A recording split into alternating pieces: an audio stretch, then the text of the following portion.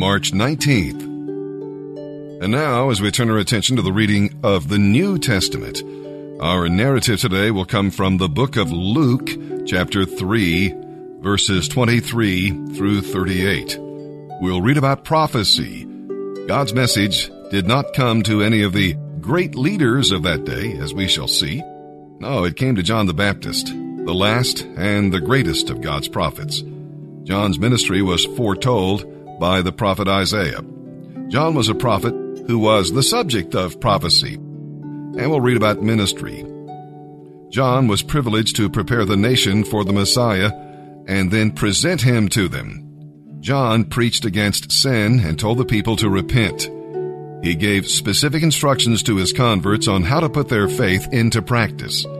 He was inspecting fruit, getting to the root of sin, and warning about wrath to come.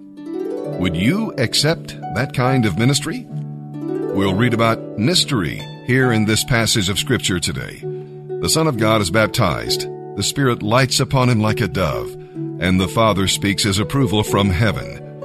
Never forget that all of the Holy Trinity is involved in your salvation. And we'll also read about history. The genealogy is that of Mary, whose father was Eli. Joseph was not the biological father of Jesus, though that was what the people assumed. The genealogy of Joseph is found in Matthew chapter 1. It was unusual to pay attention to the genealogy of a woman, which shows Dr. Luke's concern for neglected people. Gentile history and Jewish history are in the hands of Almighty God, fulfilling His purposes. And with that, let's begin our reading today, here in the New Testament. March 19th, the book of Luke, chapter 3, verses 23 through 38. Jesus was about 30 years old when he began his public ministry. Jesus was known as the son of Joseph. Joseph was the son of Mattathias. Mattathias was the son of Amos. Amos was the son of Nahum. Nahum was the son of Esli. Esli was the son of Nagai. Nagai was the son of Maath. Maath was the son of Mattathias. Mattathias was the son of Simeon. Simeon was the son of Josek. Josek was the son of Joda. Joda was the son of Joanan. Joanan was the son of Resa. Resa was the son of Zerubbabel. Zerubbabel was the son of Shealtiel. Shealtiel was the son of Neri. Neri was the son of Melchi. Melchi was the son of Adi. Adi was the son of Kosam. Kosam was the son of Elmadam. Elmadam was the son of Ur. Ur was the son of Joshua. Joshua was the son of Eleazar. Eleazar was the son of Joram. Joram was the son of Mathat. Mathat was the son of Levi. Levi was the son of Simeon. Simeon was the son of Judah. Judah was the son of Joseph. Joseph was the son of Jonam. Jonam was the son of Eliakim. Eliakim was the son of Meliah. Meliah was the son of Minna. Minna was the son of Mattatha. Mattatha was the son of Nathan. Nathan was the son of David. David was the son of Jesse. Jesse was the son of Obed. Obed was the son of Boaz. Boaz was the son of Salmon. Salmon was the son of Nashon. Nashon was the son of Aminadab. Aminadab was the son of Admin. Admin was the son of Arni.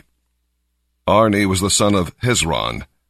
Hezron was the son of Perez. Perez was the son of Judah. Judah was the son of Jacob. Jacob was the son of Isaac. Isaac was the son of Abraham. Abraham was the son of Terah. Terah was the son of Nahor. Nahor was the son of Serug. Serug was the son of Reu. Reu was the son of Peleg. Peleg was the son of Eber. Eber was the son of Shelah. Shelah was the son of Canaan. Canaan was the son of Arphaxad. Arphaxad was the son of Shem. Shem was the son of Noah. Noah was the son of Lamech. Lamech was the son of Methuselah. Methuselah was the son of Enoch. Enoch was the son of Jared. Jared was the son of Mahalalel. Mahalalel was the son of Kenan.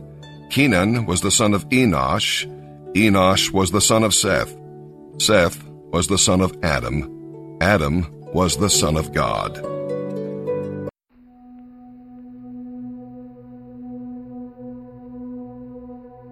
In John chapter 1, verses 11 and 12, there's another word used to explain believe.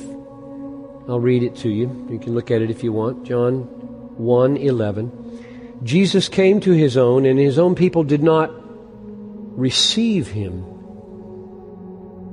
But to all who did receive him, who believed in his name, he gave the right to become the children of God. So receiving Jesus is another word used to describe believing. So believing and receiving interpret each other, explain each other. See, what does it mean to receive? Believe. And what does it mean to believe? It means to receive him. That point is worthless without the next one. I hope that you are not among the number who sling around religious jargon with no meaning. To say, I received Jesus means nothing until you have answered the question, as what? There are all kinds of ways to receive Jesus that have zero effect on your eternity, except to make it worse. So the last point is, as what? Receive as what? And surely the answer to that question is, receive him as what he is. Not what you think he is, or what somebody told you he is, or what you'd like him to be, but as what he is. Jesus says, I am the bread of life. Whoever comes to me shall not hunger, and whoever believes in me shall never thirst.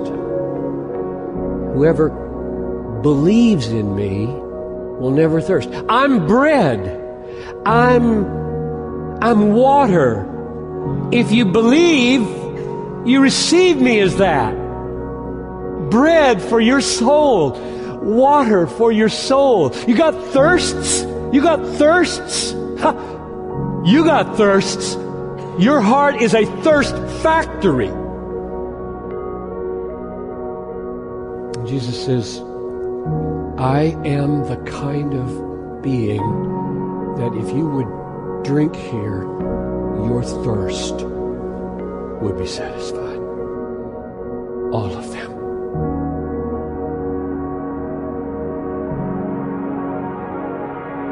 He's Christ, Son of God,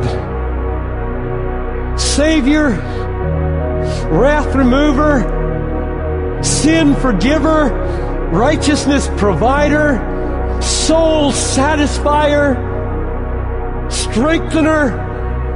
Oh, what isn't he for us? All in all, Paul called him. When you believe, that's what you receive. And that means that the rest of life is growing up into that. Which means that receiving the gospel is the way you solve every problem in your life.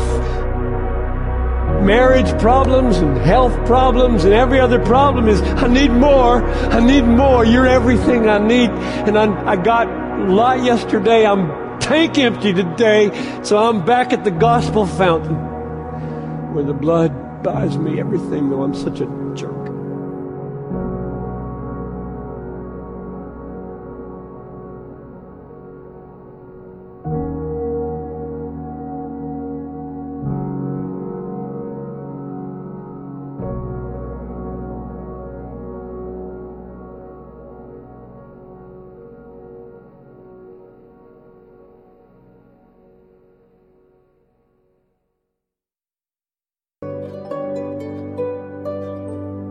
Psalm 62, verses 1 through 12.